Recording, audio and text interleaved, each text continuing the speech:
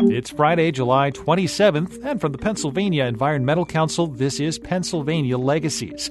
I'm Josh Rawlerson.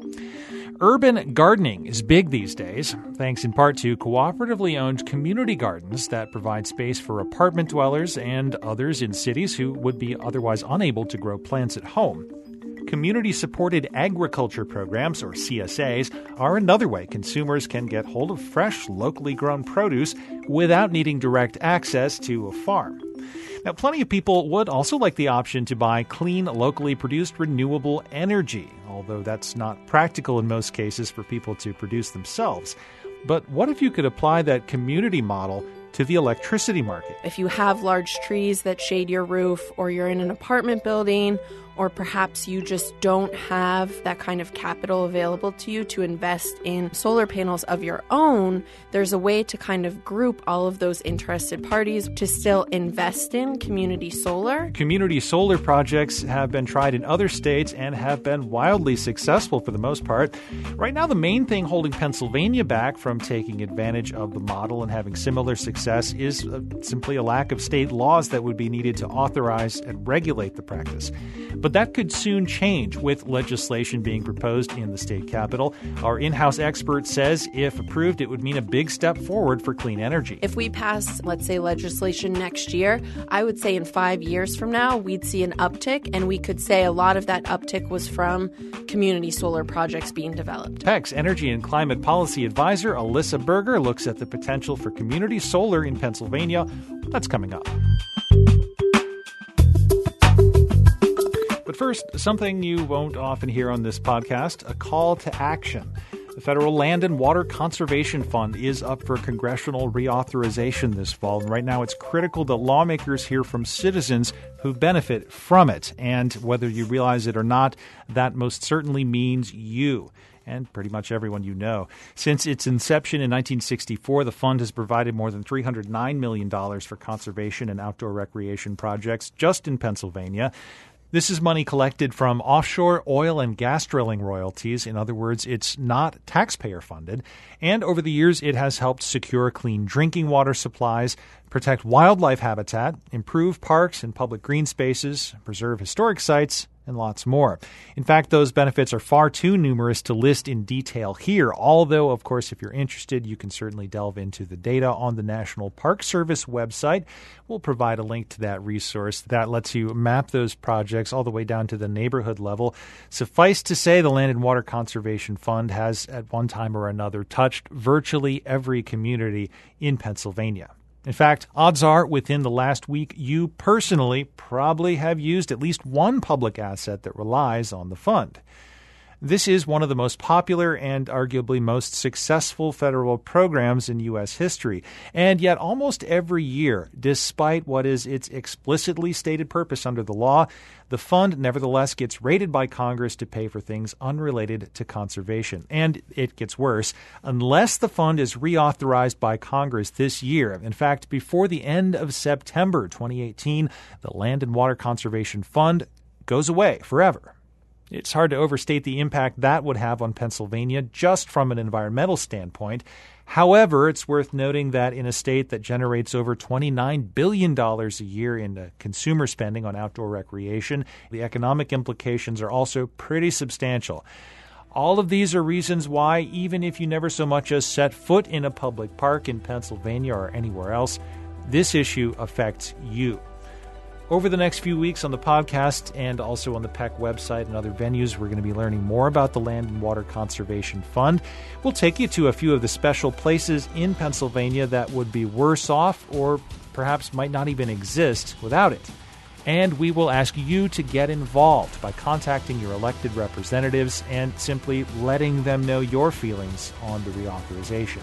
We'll encourage you to go a step further by talking with friends, relatives, coworkers, and neighbors about this issue and urging them to speak out as well. You will find more background on the fund, along with tools to help you connect with your representatives in the House and Senate on the PEC website. We're at pecpa.org.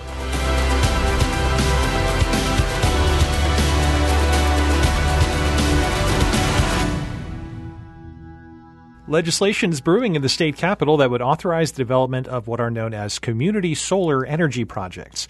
Now, a bill has yet to be introduced, but there is already a bipartisan coalition of lawmakers pushing the idea.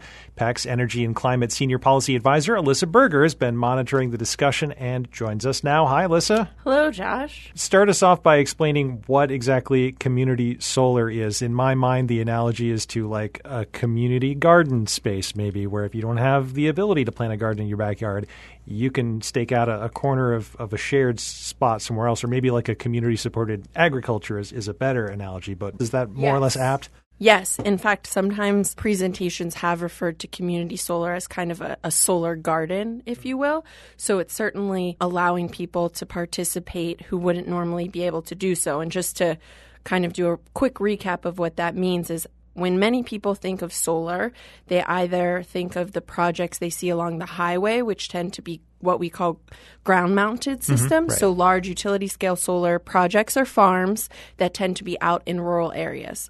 And those are great, and there's a way to connect that to community solar. So pausing there. And then the other way we think about it is a homeowner who has a house can call up a solar company and say, I would like to put solar panels on my roof, and those can either be bought outright or leased, and then you see those credits come back to you on your bill, and you're even able to kind of look at your meter readings and see how when solar is being produced, how you can even sell that back to the grid. But if you don't have a roof that you can put panels on. Right. You know, as solar's become more and more ubiquitous in the popularity and it's become more mainstream, and we've had some deep discounts in costs as hard costs and soft costs have fallen, there's this concept that's sort of evolved called community solar, where if you have large trees that shade your roof, or you're in an apartment building, or perhaps you just don't have that kind of capital available to you to invest in solar panels of your own, there's a way to kind of group all of those interested parties, whether they're small businesses, renters, or just people who don't have the right roof there on their property, to still invest in community solar. And I think this is more than half of Pennsylvanians fall into that category. Right, exactly. So we need what's called enabling legislation to kind of build these community solar projects. Right now, we're not allowed to do community solar in Pennsylvania. 18 other states and the District of Columbia do have enabling legislation. And we're really seeing community solar flourish in those states because there's such an interest, either driven solely by economic purposes or for climate-related reasons. More and more people are interested in having solar. So, for example, you know, I rent right here in Pittsburgh, and so I could choose, and this is getting into the wonkiness of Pennsylvania being deregulated, I could choose an EDC, an electric distribution company, that then buys from an electric generation service group, an EGS, that sources just in-state renewable energy credits known as RECs. Right. So another way to go about that is to kind of put money and capital into these large solar projects and then bundle a number of customers, whether residential or commercial, to pair that demand via community solar as a mechanism with large project development so that, in fact, we can build more renewable projects in Pennsylvania, certainly create jobs, and then also allow tons more Pennsylvanians to benefit, literally, from solar generation here in the state. In practical terms, what is preventing people that want to have a community solar installation from doing that? Is it just the law? Is it an active proscription against that, or is it just a lack of framework to do it in? It's really just that enabling legislation. So right now it's just basically kind of illegal, not because anybody set out to ban it, but it's just the way that the legislation or the regulatory frameworks here and other states have been set up. Because a lot of times as it relates to electricity generation and then management of the electric power system, the kind of rules of the road were written so long ago that as technologies evolved and as what we call distributed energy resources, like solar on homes, has become more prevalent, those rules don't always match up with the pace of technology. So it's kind of like cell phones, right? Oftentimes people compare the clean tech revolution to telecommunications and the fact that people don't have landlines anymore. So just like commercial PACE, which is something that we've talked about on the podcast before, really what we need is just enabling legislation to be passed. We're not asking for a mandate. We're not asking the state to line item any budget dollars. This just would allow interested parties in pursuing community solar if they so chose. The enabling legislation would remove some legal barriers. That's It would right. kind of clear the way. Is that going to be enough? What else needs to happen? Like, for example, how do you finance a project like this? Right. So the way it works, and I would highly recommend for our listeners who are interested to check out a group called Vote Solar. They're a national group that's led a lot of the work on community solar, as well as SEIA, which is the Solar Energy Industries Association based in D.C., but they work with all 50 states on solar. Once we have our enabling legislation in place, you can work with a group like Solar United Neighbors or a local project developer in and around your area. But what it allows us to do is some entity, usually a nonprofit, but not always, might go out to local businesses or to a multifamily apartment building and say, hey, are you guys interested in purchasing those RECs, right? The Solar Renewable Energy Credits, SRECs. And so if there's enough demand for it, that kind of organizing entity can then go to a project developer and say, I have enough interest that's willing to commit to this project. You can go ahead and build the project because I can guarantee people will kind of buy, if you will, these credits. Now, it's not a total one-to-one. And so if you think about it, there is some kind of triangulation involved where you have the community solar participants or stakeholders. In a way, they're kind of the upfront folks willing to say, we commit to you, the project developer, like build this solar. But then once the project's built, those electrons are really managed by the utility. Or the electric distribution company. And then it's through your utility that they would kind of bill back a line item that's showing you your community solar generation. So it's not so dissimilar from what you'd see on your bill if you had solar in your house, and we call that net metering. If you're making more electricity than you're using, you can even kind of make money. So it's that same sort of concept. It's just more people are involved, and then those solar electrons, if you will, might be 50 miles away on some farmland as opposed to right there on anyone's property. I mean, it sounds like a lot of the tools are already in place or fairly easily accessible once the law is clarified, once the enabling legislation is in place, That's right? Exactly right. So then how big could we expect this to become? How quickly might it scale up in Pennsylvania under those conditions? That's what I think is really interesting, and it's right place, right time, where Pennsylvania is a large state. And for anybody who's driven on the PA Turnpike, let's say, going from Pittsburgh to Pennsylvania, really as soon as you leave the city, you're kind of in a rural environment. Pennsylvania has a ton of rural acreage. And so what's a really nice fit with this, and we'll touch on that in this solar roadmap draft report that's just come out, is farmers are interested in maybe hosting, let's say, a ground-mounted solar project on their land, but it can be built in such a way that they can still actually use most of their land for farming. And then that allows interested participants in and around that county or community to sign up for solar, which really means that I don't know kind of what the back of the envelope math is, but given how much land we have in Pennsylvania outside of large cities, I would say that there's a huge potential for community solar to really, I'd say go up by several percentage points, if you will, in terms of electricity generated from solar in Pennsylvania. If we pass, let's say, legislation next year, I would say in 5 years from now, we'd see an uptick, and we could say a lot of that uptick was from community solar projects being developed.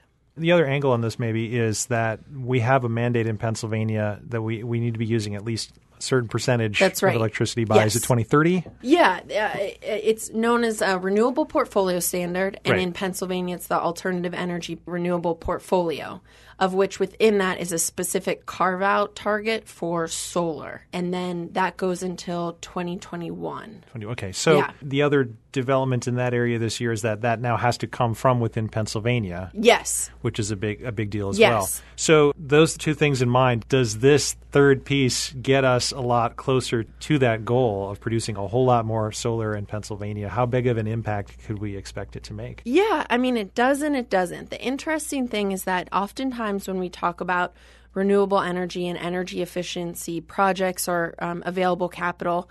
Up until recently, the main challenges have been barriers, things preventing us from even pursuing those projects. And what the Act 40 SREC decision does, and things like enabling legislation for community solar, is it removes those barriers, but it doesn't necessarily guarantee growth or forward movement, right? It's just scooting those barriers out of the way.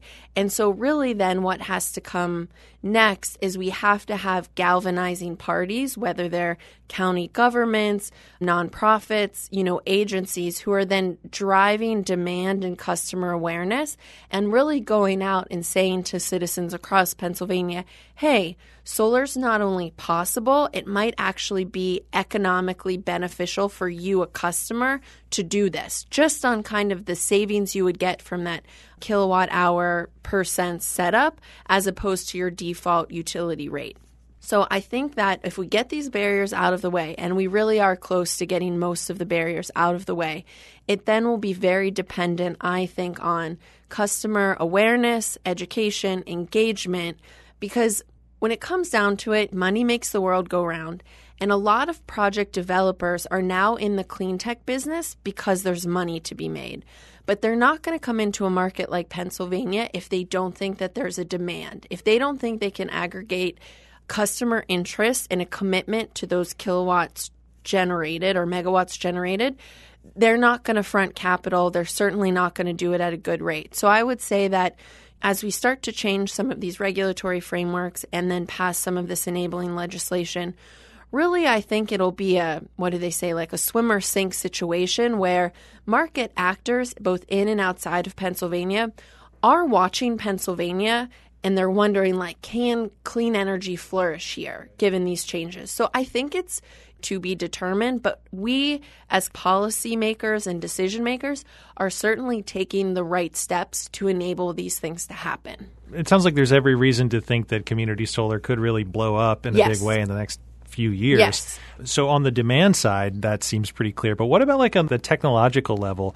You talked about how because of the way the grid is set up and also the way the laws are written, utilities are still very much at the center of this. If you are running a community solar operation, you are feeding power back to the utilities. Right. In a scenario where it's a whole lot more widespread, is the grid set up to accept all those kinds of inputs? Are there issues that we're going to have to confront along those lines? Could community microgrids play a role here? Yeah. Here's the thing. The only states where we're kind of seeing a situation as it relates to the quantity of solar is in California, and there's something known as the duck curve problem, and I just encourage our listeners to Google that, or we can do it on a different episode.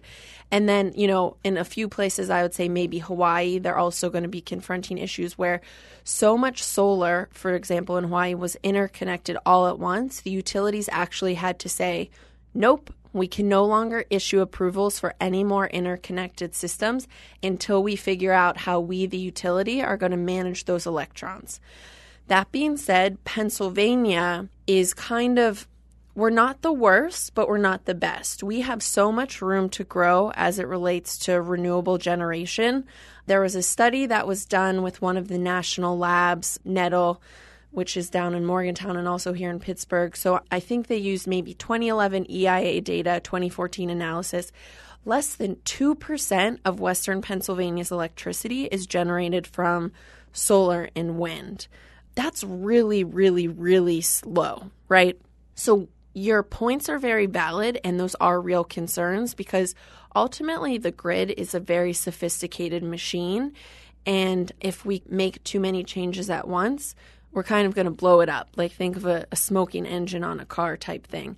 But because Pennsylvania still has so few renewable projects on the grid in the state, we still could do a ton before we even have to kind of think about those issues. So Philadelphia, for example, they have something now called the Philadelphia Energy Authority. And that kind of municipal entity has done a lot of work, kind of to your point, in envisioning, what can we do with microgrids now? What can we do with solar? Their water authority has a really cool solar project. They have something known as the Navy Yard, where they have businesses like Anthropologie and Urban Outfitters. Their headquarters are there, and they're doing a project now with a version of community solar. So there are so many possibilities, and we are kind of, I don't want to say behind, but there's so much potential and so much room for growth. A duck curve situation would be, in some sense, a good problem for us to have, that's exactly but we're not right. there yet. We're not there yet, yeah. So I think, and I think I've said this before on prior podcasts, that we're kind of at a game-changing moment for Pennsylvania. When the climate action legislation was passed back in, I want to say, 2007 or 2008, Act 70, we saw a lot of movement with wind farms being built in Pennsylvania and growth with solar. And then due to a number of things, changes at the state level as well as federal policy, Pennsylvania kind of, I would say, plateaued in some ways as it relates to the clean tech economy. And now what we're seeing because of some of these changes like Act 40, et cetera, we're really starting to pick up speed again. And because things like, as you mentioned, the AEPS expires in 2021 and we'll be able to renew that, we'll be able to potentially increase those targets. The 2018 statewide climate action plan is coming out this year as required by law. So there's a lot of things happening in Pennsylvania right now that if we can get them right, if we can kind of land those jumps as gymnasts do, we could see huge growth in terms of jobs and clean energy being generated. But there's still some in the weeds, some finer details we have to make sure we get right. Otherwise, it might be a missed opportunity. It's a pretty exciting time to be in the middle of it, though, right? Yeah, I think so. I think for those of us working here in Pennsylvania and then the Mid-Atlantic region, a lot of cool stuff is happening, mainly because there's been such a quick evolution of technology that a lot of mainstream investors and other entities that are just kind of, they have their business goggles on. This now makes business sense. And so as prices continue to drop, we're seeing a greater interest in clean tech simply because it's the more competitive way to now do business. On that point, as we know, DEP has been making plans for this transition in the form of the solar roadmap. How's that coming along? What's the status? Yeah, it's really interesting and exciting. So to rewind a little bit, Pennsylvania, DEP, and then partners, Penn Futures won, and then the Vermont Energy Investment Corporation, VEIC, won a Department of Energy Competitive Grant Award. And so that is funding work known as Finding Pennsylvania's Solar Future. So if you just Google that, a page will come up within DEP outlining all of the stakeholder involvement and analysis that's been done. And really what that's doing, not unlike the electric vehicle roadmap that we've talked about, is it's trying to figure out what is Pennsylvania's solar potential in the near term. And this is good math to do, right? Like if you're building a house or you're planning a long trip, you should always kind of plan in advance. So that's what this effort is looking to do. And what's exciting is that the draft version of the report came out and became publicly available not too long ago, maybe 2 weeks ago. And what was really nice to see for those of us working in and around Pennsylvania is it actually garnered a lot of attention. So people were really, I say impressed, but they said like, oh, wow, Pennsylvania put out this plan. They really want to take another bite at the apple, so to speak, as it relates to solar. There's a lot of great stuff in the plan, but basically, if you looked at the executive summary, what it's sort of saying is, and I mentioned this earlier, is that Pennsylvania has a lot of land, right? So if we can get community solar legislation passed, and then we can get capital, so dollars to invest and build these projects and pair that with customer demand, we have a vast potential, and it could be relatively easy. We just have to get the enabling legislation, and then we need to pair up that customer demand with interested project developers. And so even going back many more years, Penn Future had received what was known under the Obama administration as a Sunshot Award. This was a program within DOE to really spur market investment in solar. And so what Penn Future was charged with is how could we lower soft costs? So that's everything related to solar that doesn't have to do with the actual hardware, but the filing for interconnection, the wait times, all of these things. How can we lower those costs so that it's more attractive for people to pursue solar? So we made a lot of progress with that report. And, since that time, which would have been back 2012, 2013, solar's continued to make a lot of progress. Prices just keep dropping. So the report is really exciting. You can just Google Finding Pennsylvania's Solar Future. You'll find it on the DEP webpage. If you just even check out the executive summary, you'll kind of get the gist of what they're talking about. State Impact, which is an NPR affiliate, also did an article on it. So there's some great stuff out there. And then, if you are really interested in how Pennsylvania's doing on solar, if you go to something called solarpowerrocks.com, they kind of do report cards for each state. And so, for example, Pennsylvania has an A as it relates to net metering, which is that concept we talked about where as you're generating electricity from solar panels on your roof, depending on how much electricity you're using, the utility will pay you for that electricity generated, that surplus. So we have an A there. But for example, we have a C as it relates to the solar carve-out in our renewable portfolio standard.